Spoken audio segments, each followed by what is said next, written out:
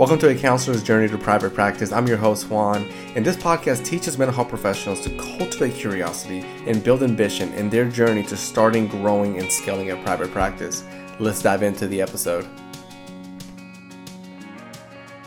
Hey guys, welcome to A Counselor's Journey to Private Practice. I am here with Alison Pigeon, who is the to-go-to person. She's a ninja samurai when it comes to transitioning your solo practice to a group practice, while most importantly, making sure not to fail. Hey, Alison. Hi, Juan. How are you? I'm doing good. As a side note, I like to give Alison a big thank you because a while back, her and I had a consultation when I was part of her group mastermind. And she was like, yes, you need to do a podcast. So thank you. Yeah, now you're doing it. I think it's awesome how you just are so quick to take action about things. Like you're like, oh yeah, okay. And then you just do it. Like, whereas other people would like think about it for months and months, but you're very quick to implement. So I think that's good. Thank you. Yeah. One of the themes that I have in A Counselor's Journey to Private Practice in this podcast is being curious and being ambitious. So hopefully, as people are listening, they're able to push away from that. I'm not sure if it's a counselor's mentality to be patient and to listen and to wait and then to take action. I'm a big believer in if you see something and you want it, you're hungry for it, then jump at it and you're going to get better over time. And even when you get really, really good at it, you're going to continue to get better. So Alison, the topic that I want to do today is looking at the golden nuggets, if you will. So if there's clinicians out there listening and they have a solo practice, a one-person shop, and they're wanting to make that leap of faith, what are the core components that's going to help them get there? Yeah, that's a great question. So I think there's a number of things that you need to do before you even get into the hiring process. And so some of the things that we typically recommend to people when they're thinking about starting a group practice is looking at what you already have existing and do you need to make changes in order to make it work for the group. So for example, you might have named your practice your name. And what we tend to recommend is that you pick a more generic name or a name that's maybe not associated as strongly with you, because if your name is on the door, so to speak, or on the sign, people are always going to ask for you, as opposed to, getting clients for your clinicians, which is ultimately what you want to do as a group practice owner. So another thing is if you didn't form like a legitimate business entity, in some states you can just sort of like hang out a sign and start seeing clients. So if you never formed an LLC or a PLLC or an S Corp or whatever is required in your state, definitely do that because you want to have that legal protection. If anything were to happen. Some other things too that people don't necessarily do when they're just like a one-person show is formalize the things that they're doing. So they may not have, for example, picked out an accounting software to help them sort of track all of their receipts, and they may not have,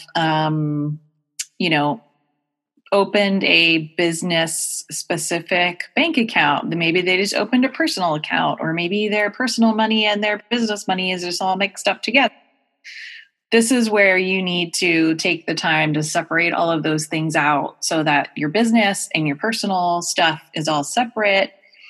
Your money, expenses, income is all being tracked in a formalized way. You could run a profit and loss report. So if you haven't set up something like QuickBooks, now is definitely the time, because it may have been manageable to do it yourself on a spreadsheet or whatever. But if you're going to have a group practice, there's going to be a lot more money coming in and money going out. And so it's going to get unwieldy pretty quickly. Yeah, absolutely. That last one, it still hits home to me where you're looking at having these systems that are organized. And I think sometimes, and I know I did this a lot as a solo practitioner, where I would rely on myself to get it done because I wanted to save money. I would say, well, I'll just do all these spreadsheets. or my wife. My wife would do all the spreadsheets because our group practice is husband and wife. But then, listening and being part of your mastermind, I started to think about the numbers. If I spend an hour on these versus with a client, I'm going to make a lot more with that client. And then I could pay someone, a strong fee, but a lower fee to be able to do that additional work. Yeah, definitely. And I think that's the hardest thing when you're first starting out is that so many people are just like, oh, well, I can do this, or I can bootstrap it, or I can just wear all the hats for a while because it's cheaper than paying somebody else to do these things. But at the end of the day, you have to evaluate your own strengths and weaknesses. And sometimes it just makes more sense to hire somebody who's an expert at that because it's going to take them way less time than it's going to take you. And or you just can't be good at absolutely everything. Like my CPA knows how to save money on taxes. I don't, know anything about that. So I'm happy to pay her for that expertise.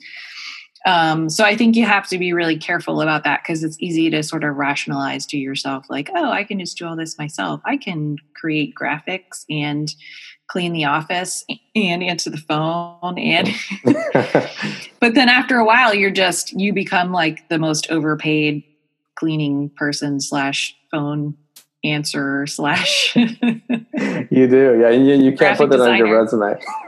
That's right. I think it's interesting that, as clinicians, many of us, we struggle with paying for those services. But then, we forget to realize, what our current rate is and how much we would save by doing that. I think it was the owner of the company. Is it Alibaba, that company?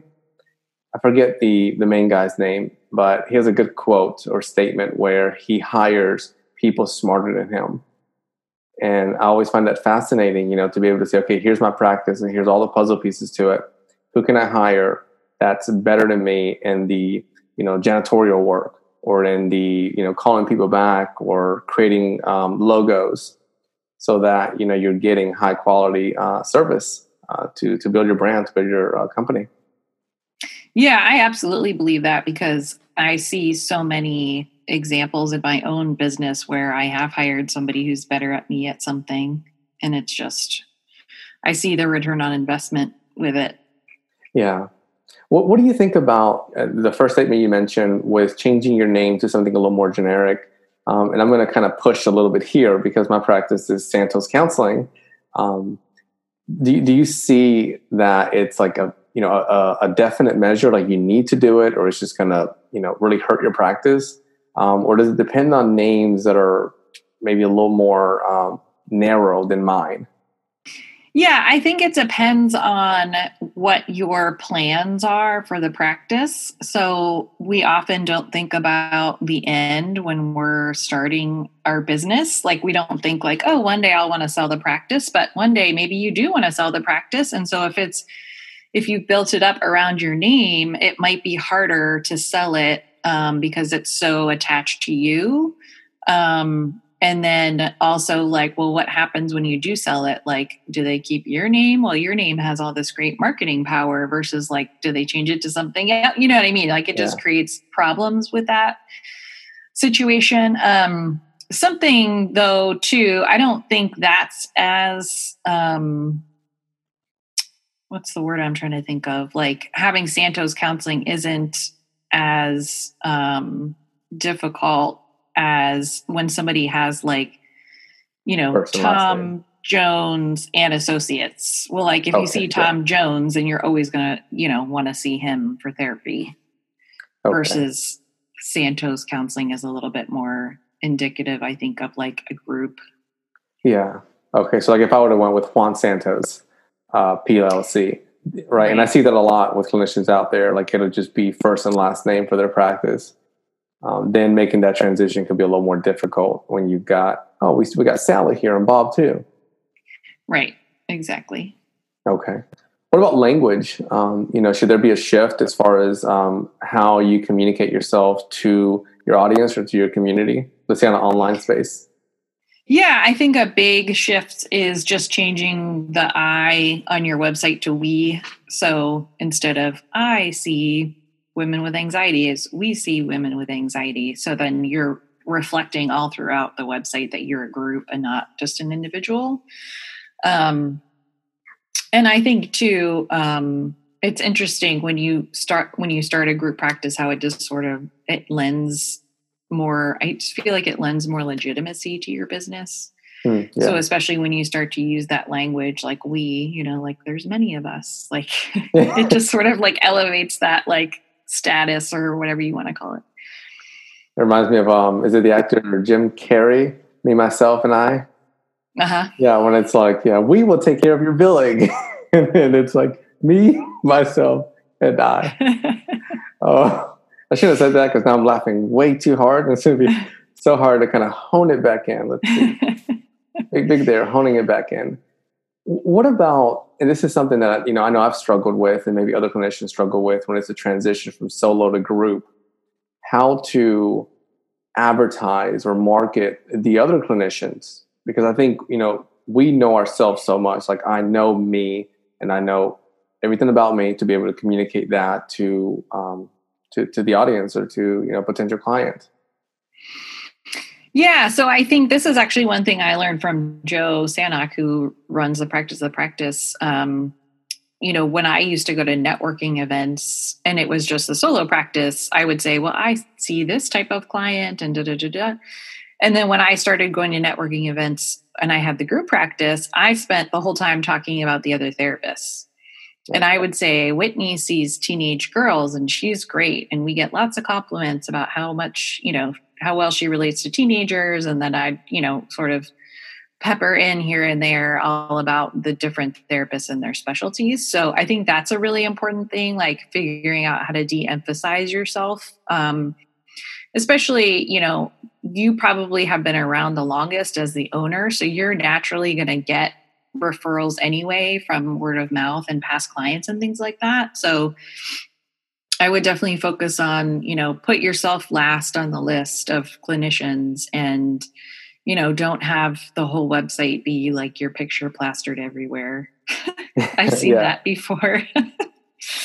Where the owner, it was like the picture of the owner was like on every page, but like none of the other therapists in the practice were pictured anywhere. No. They're like, you will remember my name. Yeah, right. And my face. Yeah. Okay. And well, how do you go about building this idea of who the clinicians are so that you can market them in the way that you used to market yourself? Because again, I think solo practitioners, they know who they are. They know their avatar. What's just a couple of steps of the process to being able to market those that you hire?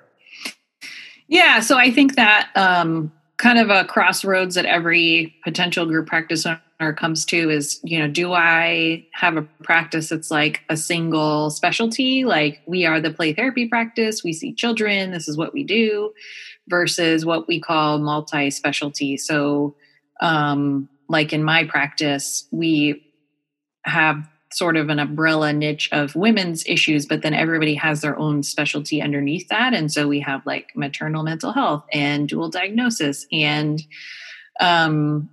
somebody who works with teenagers and, kind of runs the gamut. So you have to, if you're not sure who your therapist's ideal client is, you have to talk with them and ask them like, hey, where do you think your referrals are coming from? They may be working with a population that I've never marketed to before.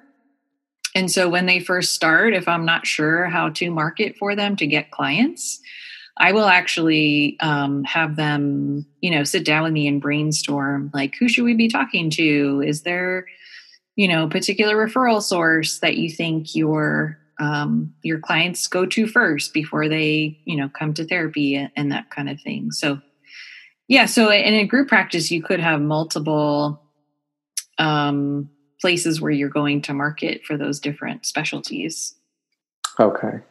Yeah, I like that idea. I did something very similar where I just sat down with a clinician, asked lots of questions, like, your ideal client, what do they struggle with? Let's keep this in average Joe terms.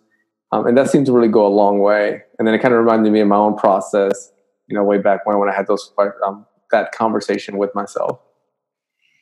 With your practice, Move Forward, right? Mm-hmm. and it's heavily focused on the niche of women. Correct? Correct. Yep. Do you think that other solo clinicians out there that want to make that shift, should that be their mentality? Like, if I'm going to shift over to a group practice and I need to have it on one niche, men's issues, women's relationship, or are they open to have, a broad group practice and still be able to reach success? Yeah, I think one of the tricky things that we run into when we're working with practice owners to figure out exactly what type of practice they want to build, what do they want to be known for. If you have a multidisciplinary practice where maybe you have a little bit of everything, and so anybody in the community could find a practitioner that would suit their needs, it's really hard then to succinctly explain to someone what exactly your practice does, which is why I came up with that term, like umbrella niche, because if I'm at a networking event and someone says, "Oh, what do you do?" That's always the question, right?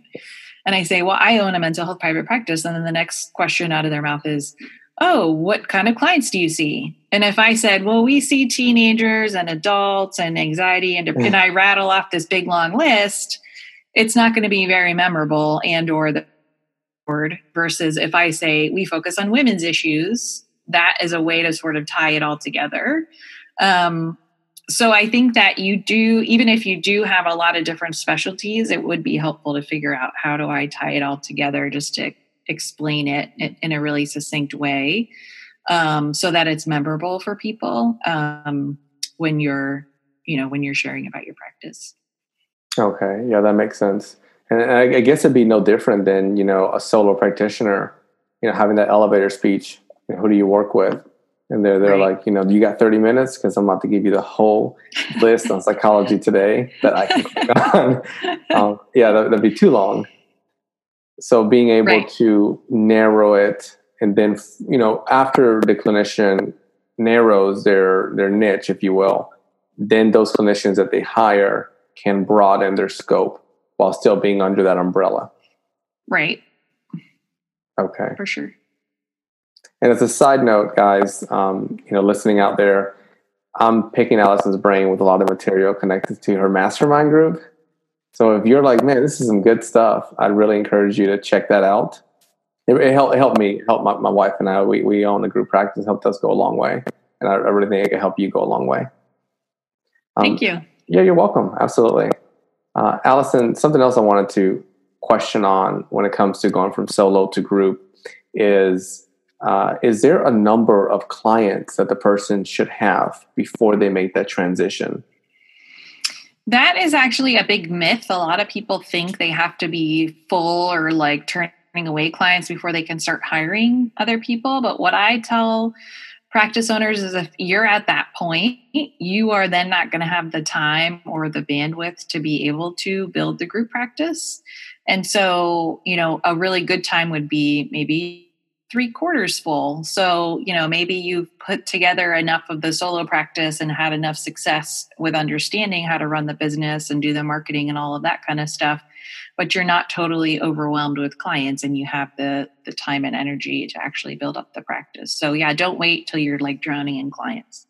Okay. Yeah. And I think that's, even listening to it, I think there's variables that may shed light on why it makes sense.